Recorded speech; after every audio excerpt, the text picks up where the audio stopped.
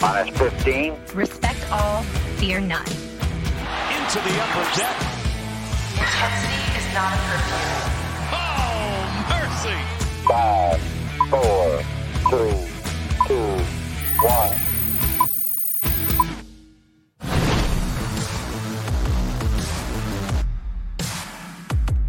What is up, everybody? Welcome into the Masson Web Studio and the Masson All Access podcast presented by Marymount University. Visit MarymountSaints.com to learn more about our student athletes and programs today. We are your hosts, Bobby Blanco, Paul Mancano. As always, thanks for tuning in on hopefully Apple Podcasts, Spotify, Google Play, or SoundCloud, or you're watching online on Facebook.com/Masson All Access or /Masson Nationals. A lot of good areas to find our podcast. Thanks again to our friends at Marymount University for sponsoring our podcast and helping out with the program. Paul, I want to get the number right. I feel like the Nationals have been on the road for months, since June, right? Yeah, probably since, I think I was 13. Yeah. I was a year away from high school. Just a wee lad. When they left.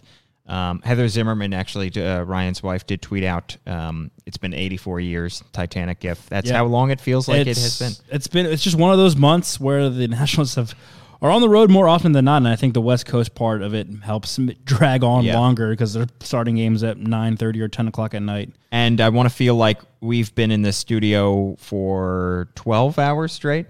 Trying to do this podcast for the second time. Yeah. We got 25 minutes into the first one and had some technical difficulties. I entirely blame Olivia Witherite, who is running the show today. It is... look, we never had problems with intern Brendan and intern Cam. That's all I'm saying. That's all I'm saying. There's only one common denominator here, and that would be Olivia. That would be our 5-tool player, Olivia Witherite. Yeah. It's the kind of a lost episode. Losing a podcast is one of the worst feelings. Yes. My other podcast I do with my friends for fun, Put Me in Coach, we have at least 2 lost episodes, full episode, like hour and a half of just nothing. Yeah. And it's just like... just gone. You're just speaking into the void. And it's always my fault, too, because I would be in Olivia's shoes right now, and I'm the one like hosting, producing, whatever. And then I look at my computer, and it's just gone. Just crashes. Just nothing there. Yeah, I loved it. A whole bunch of nothing. Yeah, love to see it. Yeah, but hopefully, second time's a charm here. This podcast will stay, and you're able to listen and watch. If you're listening now, that means it's good. It's good. It's fine. It's good. If you're watching now, we're good. We are good. Okay. Into the baseball stuff. Some things we're going to touch on. The Nationals are continuing their series against the Reds tonight at Nationals Park. Like I said, they're home. Again, back to the being home. It's very brief. They're only home for this week. They play 6 games, off day on Thursday, 3 against the Reds, and then I believe they've got 3 against the Brewers this weekend. And then they go right back on the road. They go to a couple NL Central teams in Pittsburgh and Chicago and the Cubs before coming back home to finish the month. We're going to touch on Max Scherzer. There was an update on him yesterday out of Nationals Park from David Martinez, and we're going to touch on Erick Fedde and Joe Ross and how they have actually done pretty well in terms of replacing Max and Jeremy Hellickson at the back end of this rotation as of late. But we'll start with, obviously, the big story, Paul, for the Nationals from this past weekend and even last night, Monday night. Sean Doolittle, the closer, the man who was been clutch and big time for this team all season long, maybe feeling some wear and tear now that we're in mid-August. He even said so as much after the game last night, being like, hey, I'm feeling it. This is one of the toughest seasons I've ever gone under as a player. He's on pace to break his career highs for both game appearances and innings pitched. And he blew the save on Friday night in New York. He almost blew it again last night at home against the Reds. Gave up 2 runs in the 9th. Luckily, the Nationals were up by 3. Cause for concern is it's definitely nerve-wracking, especially considering how much this bullpen has struggled throughout the course of the season. And Sean Doolittle was the one constant guy you could count on, rely on to get outs. And now he seems like he's falling apart, and I hope that's not the case. Yeah, he's allowed a run in 4 of his last 8 appearances, and in those 4 games, he allowed a home run. So he is really struggling. And you mentioned that those quotes from Sean Doolittle, be sure to check out MassonSports.com because Mark Zuckerman has some awesome quotes from Sean Doolittle. He made it clear he's not injured. That's not the issue, but he is having a lot of appearances, a lot of innings pitched for a guy who's 32 years old. has already had a pretty long career already. It's a lot to ask of him. And right now, he has, for as great as he was to start the season, for the first couple months of the season, he really hit a rut when we got into July. It just seemed like he was, one or two here, you understand, but it's now becoming every game that he takes the ball. It's kind of worrying. You do worry about a lead. And the periphery still seem okay. It seems like his velocity is still the same. His pitches still have movement. It's just guys are seeing them better, and he feels a little tired. It's hurtful for this team right now. Yeah, I was getting a little frustrated. I don't want to say angry, a little frustrated, annoyed maybe Friday night after the game. Because look, it happens. No one's perfect. Sean Doolittle is not going to be 100% save percentage every night. It's going to happen. He's going to leave a fastball there too. People on Twitter complaining that, his velocity is down. How can they not see this? Why was he in there to begin with? I will say, I had a weird feeling that night anyways. I was watching that game at home, and I remember at the top of the ninth, because they're on the road, so the Nationals are batting, and the Masson cameras show Sean and Fernando Rodney warming up in the bullpen. And for whatever reason, I instantly thought, I don't know why. And I couldn't explain it. I can't explain it. I don't know why, but I would think I want Rodney pitching this inning instead of Sean. Like, maybe give him a rest. And in hindsight, obviously, it's like, oh, well, obviously you were right. But, I couldn't explain it. I was like, my heart says Rodney, but my mind says Doolittle. But you always want your closer out there, especially in a game like that. Yeah. And I think just also the way it ended up unfolding, and then Saturday night as well, another blown save. That one bothered me more so because it was back-to-back nights. It's just like, okay, one night's a fluke, 2 nights back-to-back is like, oh my God, they're gonna get. And then you have DeGrom going on Sunday. Yeah, it's like, oh my God, they're gonna get swept in a huge series against the Mets. But I don't think it's. He just has a rough patch. His velocity, like you mentioned, it hasn't really dipped. He started off that inning in New York hitting 91, but he got back up to 94, which is usually where he sits. We know how much he loves living on that high fastball. A couple guys tagged him for a couple long balls, and that's going to happen. And I think it's just a matter of maybe not resetting, but Sean, take the day. He's not.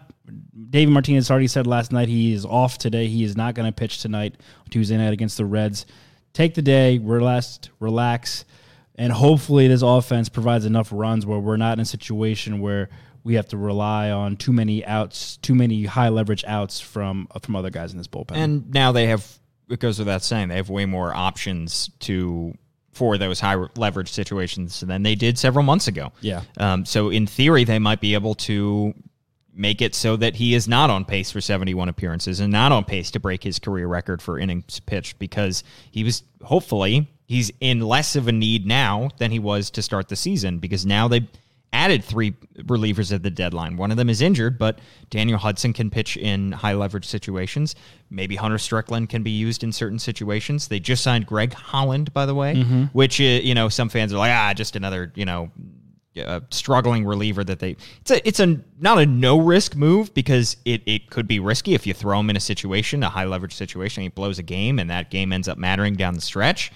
But all it does is it bumps down everybody else in the bullpen. Right. It just, it takes, you're replacing your least performing guy in the bullpen with somebody who performs a little bit better, in theory. Holland's not having an awesome year, 4.50 ERA, but they got him right after the deadline last year after he was waived by the Cardinals, and he was terrific down the stretch for the Nats. It's kind of funny that how now they're you're binging. My phone's usually on silent here. Yeah, I think I turned it on because we were watching a video from our boss on his vacation in Greece. That's why. Yeah. That's why. No, but you're right. Greg Holland pitched great last year and we look back at it, look at the transactions, how it all went down. Don't forget, 2018, he signed late with the Cardinals, didn't sign until March 31st, so I think the regular season was already underway at that point. Yep. Didn't really get a full spring training underneath him. It was horrendous for them throughout the season. Got a new start here in D.C. and pitched really well. Had a ERA under 1 for the rest of the season with the Nationals. it's not a small terribly sample. small sample. No, and especially when he signed late in the Yeah. where I believe it was August 7th. I looked it up because they released him on August 1st. So yeah, the second half, 24 appearances over the last 2 months of the season is pretty solid. And those were high leverage situations too, because I think back in August of last year, the Nationals were still in it. So they were playing some significant games. And then like you look at this year, he signed early with the Diamondbacks in January, I believe, and he wasn't terrible. He definitely wasn't as bad as he was last year with the Cardinals. Yeah. He has struggled as of late. I remember listening to MLB Network this morning because I think it was Jamal Collier of MLB.com that broke the story yesterday, confirmed by John Heyman that, over his Greg Holland's last couple of outings, he has like 6 walks over just like couple of innings. So those are obviously a concern, which led to the Diamondbacks just kind of releasing him. Hopefully he kind of re-finds his feet again here in DC in the coming months once he's back up here. And like you said, Paul, it's just another arm that they can throw out there. Yeah. And I mean, there's no other way at this point in the season that they can really fix their bullpen other than signings like this. And you're just going to get guys that other teams have cast aside. That's the reality of it. We can talk about how they can fix this bullpen for real in the offseason. But for right now, that's probably your best bet to add another arm, give Sean a day off here and there, give Fernando Rodney maybe a day off here and there, and hopefully it works out for you and saves Doolittle's best for late September, October. Yeah, and I was looking at the guys that the Nationals got before the season, in the offseason, to bolster that bullpen because they made it clear right out of the gate that it was going to be an important position of need. They, within the first, 2 weeks of the offseason, they trade for Kyle Barraclough. I think that was in November that they made that trade for Kyle Barraclough. And then pretty much immediately after that, right after he had that bullpen session that everybody raved about, they signed Trevor Rosenthal. So they made it clear right out of the gate that they were going to address the bullpen issues.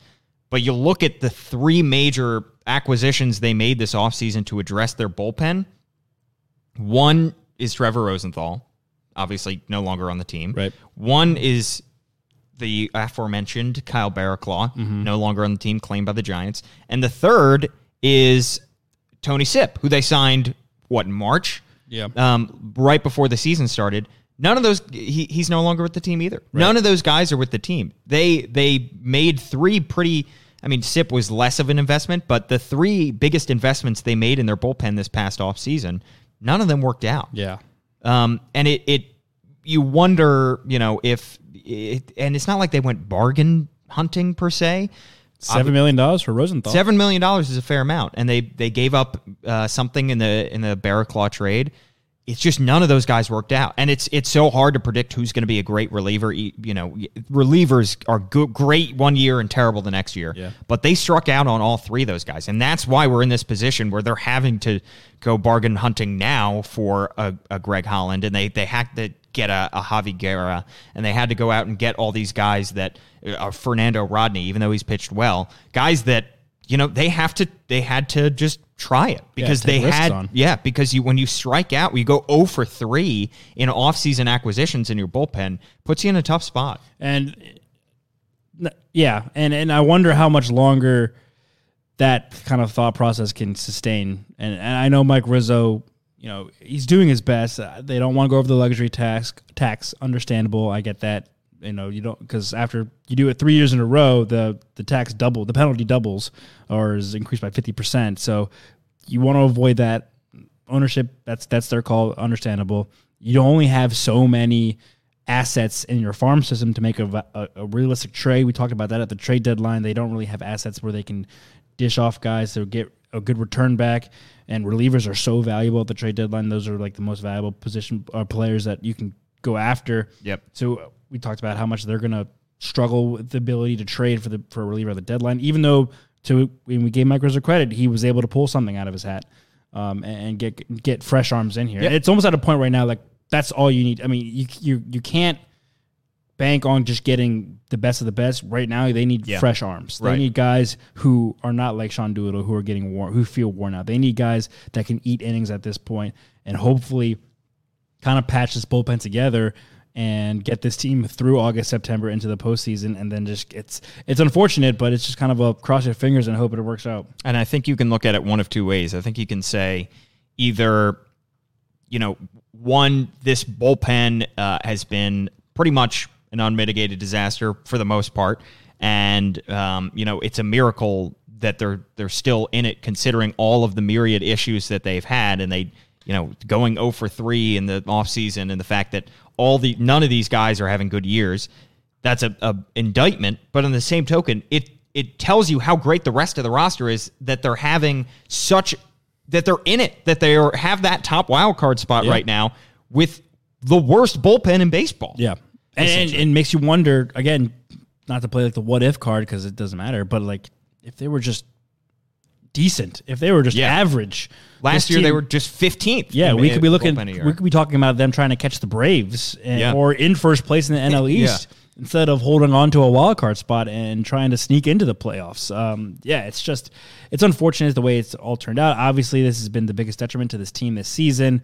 But you're right, to their credit, I mean, the starting pitching outside of, obviously right now, Max Scherzer's injury, which we'll get to in a second, and the time Anibal Sanchez stood on the IL, and then Patrick Corbin's rough stretch for like 2 or 3 starts. Yeah. Outside of those 3 oddities, starting rotation has been what you thought it was going to be. Lights out. And then this offense, once healthy, they struggle with injuries too early in the season, but once they're healthy, they've been just dominant. They've been crushing the ball, and they can go toe-to-toe with anybody. Whether or not you think they can win a 5-game series against the Dodgers in LA, that's a different topic, but I don't think they're going to get swept by LA. I don't think they'll get blown out by them. I mean, we saw them, they split a 4-game series in LA earlier in the season, and that's when they were not playing that great. Yeah. And so this team, when healthy and with the right bullpen pieces that can give you innings, can give Sean Doolittle a rest, they can compete with anybody, and they might not be a team that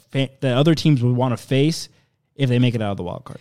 And Mike Rizzo has always gone with this organizational philosophy of addressing the bullpen last. Yeah. It's always the starting pitching is the most important thing for him. And though they came out and immediately made 2 deals for bullpen guys, by far the more important deal for them was getting Patrick Corbin for 6 years and $100+ million.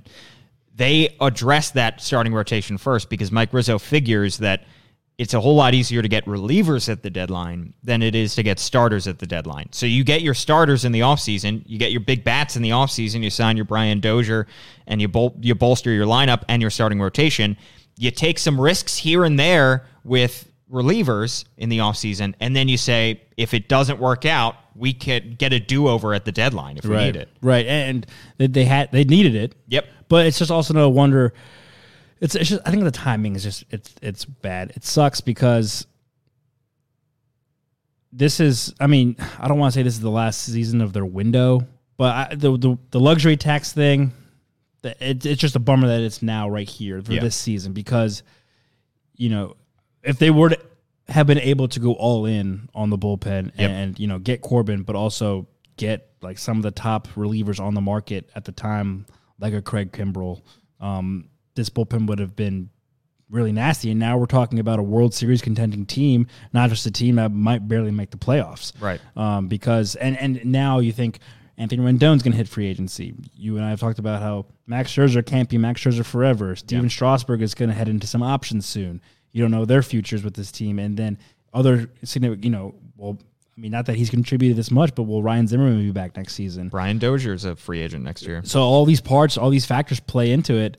And we're like, wow, man, this kind of feels like almost a missed. I mean, it's obviously there's still plenty of games left. The season's not over by any stretch of the mean.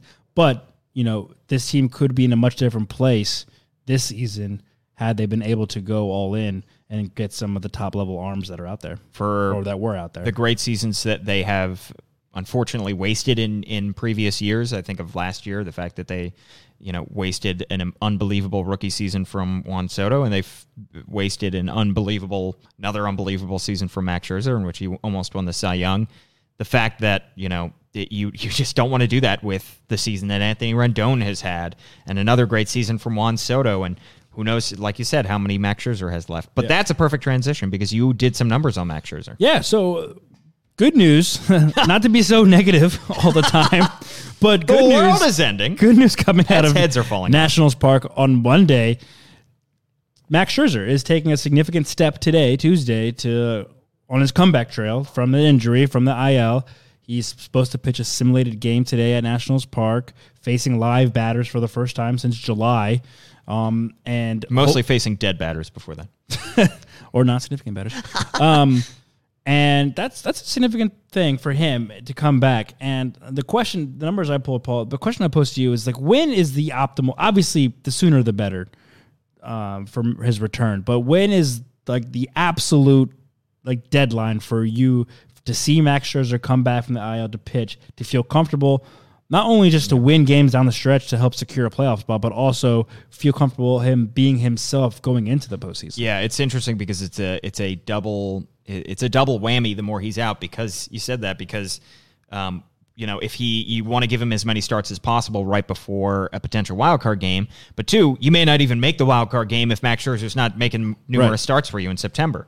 Right. So it's like, they don't have the luxury like they did in their division winning seasons like 2017, 16, 14, 12, like where they had a huge lead in the division and they can kind of rest and cruise into October. They're going to probably be fighting until the last weekend of the season for a playoff spot. And they have that huge 5-game series against the Phillies the last week of this regular season, which could be potentially, winner take all type of situation. Because I believe their last series of the season is against the Indians, weird interleague matchup. Weird, yeah. So, obviously games are important, but you need the Phillies might be back into it at that point. So, yeah, it is kind of a weird thing where they need him right now, but, if you get in the postseason, you would much rather have him ready for the postseason than games in August. And we're going to touch on Eric Fedde and Joe Ross too, because they've been doing their fair share of the load and helping this team win ball games. I think you look at the rest, so including tonight, the Nationals have 44 games left in the regular season. So that's 15 left in August, including tonight. So that means with no Max Scherzer in the rotation, you have 3 starts each for the other 5 guys you have going right now: Strauss, Corbin, Sanchez, Fedde, and Ross. Let's say Joe Ross, and Eric Fedde. That's 6 starts from the 2 of them. Let's get 4 quality starts out of those guys, setting up the team for wins. On average, let's just say that they each have like 1 blunder of a start. Sure, not their best. I will take that. I think anyone will take that, because then if you're getting your ace stuff from Strauss, Corbin, and Sanchez, those other 3 days, I think they can get by with that and be at least where they are right now. I don't think they'll dip. I think they can at least be in the wild card spot. Yeah. Then the calendar turns to September, and that's where I would get nervous if Max Scherzer is not back yet. Because ideally for me, I want him pitching with at least 5 starts, maybe 6, because there's 28 games in September. He's back in the rotation. You bump Ross out, maybe move him to the bullpen. That's another conversation later. And then give Max at least 5 or 6 starts in September to warm up to a potential wild card game start. And then from there, you can manage and line up your rotation where you have Max starting the wild card game, a fully healthy and back to Max Scherzer level Max Scherzer. And then that's on Tuesday. Thursday, game 1, Strasburg. Friday, game 2, Corbin. Travel day Saturday, Sunday, game 3, back at Nationals Park. You have Max Scherzer going again because he'll be on full rest. Yeah. And that's what we've talked about kind of all this season. Like, if they are able to make an NLDS, play a 5-game series, they have one of the best rotations capable of going. This is their best rotation they've had going into a playoff series, maybe since 2014. Yeah. And that's the rotation that not many teams are going to want to face if Max Scherzer is healthy. And for those who are wondering why we're kind of going this far ahead, it was just a couple of weeks ago that Davey Martinez made a comment essentially saying, we're lined up so that Max Scherzer can start our wild card game. That's how far ahead the team thinks, and they should be thinking.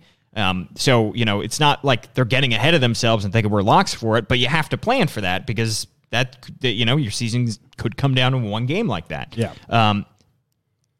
That is obviously an ideal scenario, I guess you could say, to have Max start 5 or 6 games, because then not only are you have a great chance to win those games, but also that gives him a whole lot of rest. The question is, now it looks like he is still on track potentially to make those 5 or 6 starts or whatever in September, but if he's not, if he suffers a setback, if his timetable is pushed back a little bit, and you only get 2 starts from Scherzer in the regular season right before the wild card game, is that going to make you, how comfortable would you be if you're in Davey Martinez's shoes throwing him out there for the wild card game? Obviously, this also depends on how he actually looks in those games. Yeah. But I in a perfect world, 4 or 5, at least, around that area. The more the better, right? The more the better. Yeah. I think if he goes out, if he only gets 2 starts, but he goes out and pitches 7 innings each start, it's like, okay, he can do this. Obviously, and also, I think they're going to be, Max isn't going to want to take this route, but I think they're going to be cautious with him. Yeah. You have to be. You can't just, he's 35. You can't just, with a back problem. Yeah. Once he's ready to pitch, you can't just throw him out there and have him throw 100 pitches. He's Right. going to be on some sort of a pitch count, and he's not going to like that, but that's the way it is because we don't need you, pitching in early September, going 8 shutout innings, throwing 110 pitches. We need you doing that on October 1st against the Brewers, against the Mets, the Phillies, the Cardinals, whoever it may be. And that's what we're saving you for. And the question, though, becomes if it ends up being a 2, he can only make 2 starts and say he is kept to 60 pitches or so in those 2 starts, then you get into a 1-game wild card game. Right. Max Scherzer is going to be banging on Davey Martinez's door, begging to get the ball in that game. And frankly, Davey Martinez has done a great job turning this team around, but he has come under heat in years past, especially, and at the beginning of this year. Some people, he's under a lot of pressure with this team, you could say. So he's not going to want to not throw Max Scherzer out there. Right. Because if he says, you know what, Max, we want to hold you, and we think we can win this game without you. If he throws Strasburg in game 1 to start that game and they lose, can you imagine the backlash? Yeah. Why the heck didn't you go with Max Scherzer in game 1? Or in the wild card game, rather? Right. I'll go, but okay, yes, I see what you're saying. But to go on record, to be fair, if Max Scherzer is 70% and we have 100% Steven Strasburg ready for a game, I would rather have Strauss go. Right. Steven Strasburg, that's not that much of a dip off. Yeah. He's still an ace, Cy Young caliber pitcher going in a must-win game. That's not the end of the world. It's one thing if, and no offense, but if you could have Max Scherzer going, but then you have to go to like an Anibal Sanchez instead. That's a little more concerning. But they have 2 great pitchers that I would feel comfortable playing a must-win game in place of Max Scherzer and Strasburg and Corbin. Well, and the other thing is because it's a wild card game, all hands on deck. It's a game 7. The rules are just completely out the window. It's a game 7. You can't treat it like a regular game. Yeah, you go inning by inning, and you say, all right, if Max Scherzer can only, let's keep him to, 45 pitches or something, then in theory you could bring in a Strasburg or a Corbin right after that and have them throw a couple innings that'll bridge you to the bullpen. So everything would be, in theory, thrown out the window. I'm sure Davey Martinez is really hoping it doesn't come to that. You know what? This conversation we're having right now, I think he probably goes through this in his head every single day. Probably tosses and turns every single day. And this is why we're here and he's over there because he's probably better. And I'm just glad I don't have to make that decision. Yeah. So, but also, Max is throwing a simulated game on Tuesday. God willing, everything goes well. We could maybe see him back as early as next week. Maybe. I don't know the timetable of how. Okay, you go from sim game to bullpen to ramping up to get ready for an actual start, right? An activation from the IL, but this is a good start. Let's see how it goes today. Obviously stay tuned on MASNsports.com and at Mug Zuckerman and at Mass and Kerr for updates because they'll be at Nats Park all night tonight as they continue their series against the Reds. We'll have an update later for you on how Max Scherzer looked today in his sim game. But yeah, cross my fingers, hoping everything goes well, and we're getting that much closer to seeing him return. Because again, the earlier the better, because he's going to need to ramp back up to his level before being ready to pitch in high leverage games late September, October. And another piece of good news is what we've seen on the field from Eric Fedde and Joe Ross. I almost said Eric Ross and Joe Fedde. The 2 of them over their last 2 starts each have been good. They've gone, so Fedde in his last 2 starts, he's gone 6 innings each of those times. He did not allow a run against the Giants, and then he gave up just 2 runs against the Reds, so quality start from him. 2 quality starts, and then Ross, 5 1/3, no 1 runs against Arizona, and then 6 shutout innings against the Giants. Now, granted, not the top competition when you look at the Reds and the Giants and the Diamondbacks, but still, it's encouraging to see from both Ross and Fedde. I think more encouraging from Ross, because Fetty at times has looked like a capable starter this year. He's got an ERA just over 4. He's been handed the ball at tough times, and he's come out on the other side. Ross was really concerning for the first half of the season because, he's bouncing back between Fresno and here, coming off of Tommy John surgery, and he really struggled. He's still, after those 2 scoreless outings, a 6.75 ERA. Yeah. So encouraging to see from him. That being said, I don't want to, I want him to get as few starts down the stretch as possible. Right. But to see those 2 guys get the ball and do well helps. Well, we talked about how with obviously Hellickson's been out for the entire season or whatever, close enough, and Max Scherzer now out since July. Now that's 2 holes in your rotation that are basically plug and play kind of. And we talked about the 3 guys, add Austin Voth to this conversation too, but they've stuck with Fetty and Ross because they've earned it. Yeah. And in this scenario, it's like all they need to do is not lose the game. Not put the team in a situation where they're out of it. Keep them somehow in the game. Let your offense and the bullpen try to win the game for you. Just don't be the reason why we lose. Keep it quality starts. If you can do that at minimum, that's what we're looking for here, because every other day we have our top 3 guys with maxed out, our top 3 guys going. And they're back end of the rotation. We just need you guys to hold it together. Don't completely lose it out there. And then the fact that they have gone 5 1/3 and 6 and 6 and 6 innings, that is maybe the most important thing, is the fact that they're going deep into these relatively games. Deep, yeah. With exactly. With all of these bullpen concerns that we spent 25 minutes just talking about, they need as many guys to get to the 7th inning as possible so that they can go a 7, 8, 9 with a Doolittle and a Hudson and whoever else they decide to throw out there. Obviously, the further into the game they go, the better. But if you get, I think at a bare minimum, at least into the 6th, like you said, Ross, that first start 5 1/3.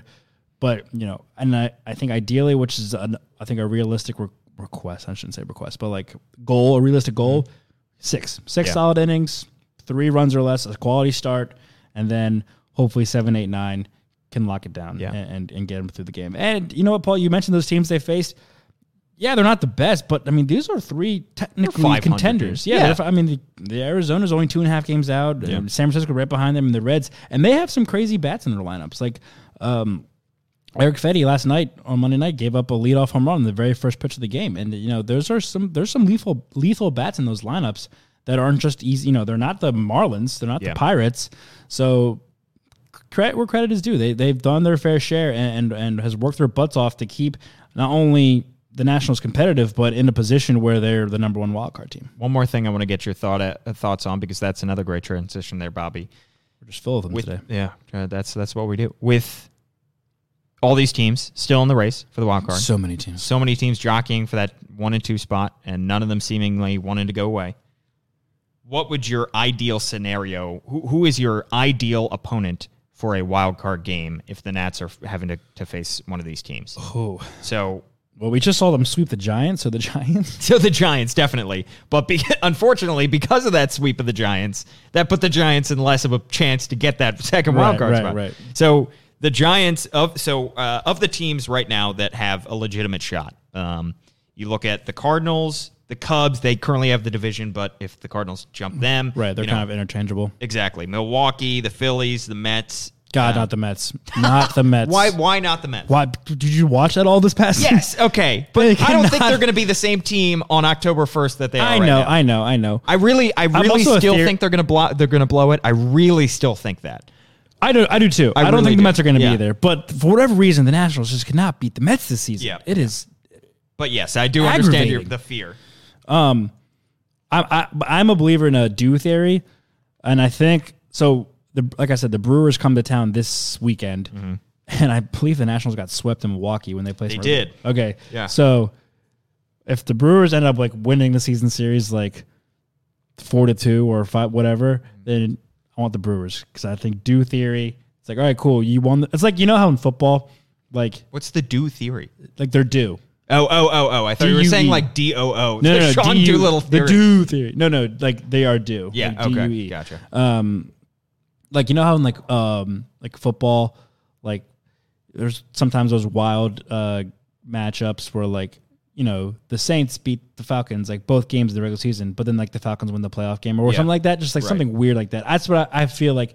Regression towards the mean. Yeah. Right. No, so it's like, all right, you beat us in the regular season a handful of times, but you have one game to beat us, and you usually do, but you're not going to this time. Yeah. So, but on the other side, let's see how they look against them this weekend. You could say it could potentially be in their heads. In theory, I mean, I don't want to. I'm no psychologist. Well, I could potentially be in the Brewers' heads. So that's what I'm saying. It's true. We've walked over them all regular season. This will be a piece of cake. True. Oh, not so fast, my friend. But on the other side, it could be a.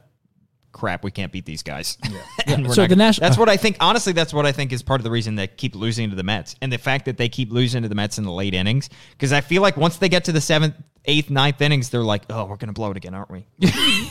Yeah, because that's what fans are thinking. And, but I don't want Sean Doolittle's numbers against the Mets or why ridiculous. His numbers are so inflated. He's like a 2 ERA against every other team. Yeah, and that's why his ERA is what it, which isn't that high of an ERA to begin with. But it would be so much less if he never played the Mets. If he never pitched against the Mets. It's a shame they played 19. The Nationals are 500 against the Braves, 10-3 against the Marlins, which they should be. Always beat the teams you're supposed to beat. Yep.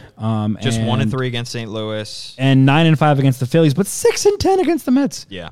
Please beat the Mets at all times. So the weird thing, the only teams of the 1, 2, 3, 4, 5, 6, 7 that I mentioned that they have winning records against are the Phillies 9-5 and the Giants 5-1. Every other team they are below 500 against so far this season. The 1-3 against the Cardinals at one series.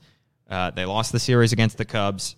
You mentioned Milwaukee and the Mets 6-10 and Arizona 3-4. So yeah, I hope it's. You would hope it's the Phillies, and it's not going to look like it's not going to be the Giants. Could you imagine the Phillies? But could you imagine? Yeah. Well, we've talked about it before, but Bryce Harper and the Phillies in DC for a 1-game win. Oh my God, so much fear. If I were looking at the rest of the matchups, though, teams I would fear. I think Arizona again. What 2.5 games out of that 2.5. I would probably, even though they look bad in that series in Arizona a week ago, I would probably look forward to seeing, would take them over all three of those teams, I think, in the NL Central are dangerous because the Cubs, I think all three of those teams would be winning another division. Yeah. I think the fact that they are beating up on each other is the reason that we're going to get one in the wild card game and one in the division as a division winner, most likely. Yeah. But I think all three of those teams, I mean, the Cubs are essentially the same team that they were 2 years ago in terms of personnel. They really have such a solid core in terms of pitchers and hit. It's like ridiculous. So the Cubs would scare me. The Brewers were right there last year, went to 7 games with the Dodgers. They would scare me. And the Cardinals are still a really good team. They still have an excellent rotation, and they still have Paul Goldschmidt. It's so all three of those NL Central teams would really scare me. So I think if you're a Nats fan, you're looking to maybe face the Phillies and maybe face, the Giants. Giants are like Diamondbacks. Maybe I feel like you're right, though. That's going to be one of those Central teams. Like, the more and more we think about it. Because, I just think one of them's going to win it. Well, one of them has to win the division, They're obviously. 3 good teams. They're 3. Yeah. Yeah. And that'd be kind of crazy. There's only one, because we're assuming the Nationals are the top wildcard team, so that means one of them is out. Yeah. Which is insane because they're all playoff caliber teams. That's how good that division has been for so long. And that would be kind of crazy if we get, the Cubs win the division, and then it's Cardinals Brewers in the wild card or something. Or if they have to do like kind of last year, like a play-in game. Yeah, to come play like on that Monday to play the Nationals, which ended up probably hurting the Cubs that they had to do that. It was the Cubs that had to do that, right? Or no, the Rockies beat. No, the Cubs. Yeah, I know it was the Cubs and Brewers played because remember the Cubs lost both. Right. The Cubs lost both. Yeah, and they're both at Wrigley. Yes. So the Cubs played the Brewers at Wrigley on the Monday for the division. Brewers won the division. They advanced. So they lost. So they have to host a wild card game against the Rockies, and then they lost. And that was a crazy extra inning game, as I recall. Yeah. Wow. Well, I think this NL wildcard race is going to be fun. Oh, it's going to be fantastic, and hopefully the Nationals remain and get even more healthy for the rest of the season. Max comes back, pitches phenomenal, and this team, I think hosting a wildcard game would be something really special for us to be at and for fans to witness at Nationals Park. We've been to some Game 5s. I imagine a wildcard game would be just as nuts, if not more. Because, again, it's one game, winner take all. There are no rules. You have to Yeah. figure out a way to win that game. Exactly. Well, thank you guys so much for listening to the Mass and Alexis podcast. I think that's all we have for you today. Again, tune into the game tonight, 6:30 p.m. on Mass and 2. Reds at Nationals, from Nationals Park. Dan and Bo have you at 6:30. You can catch the Mass and Alexis podcast on Apple Podcasts, Spotify, Google Play, SoundCloud, and we want to thank you again for tuning in on Mass and All Access Facebook page and the Mass and Nationals Facebook page. You can hit us up at Twitter at Paul Mancano. That's correct. Bobby_Blanco. Thanks for tuning into the Mass and All Access podcast presented by Marymount University. Visit MarymountSaints.com to learn more about our student athletes and programs today.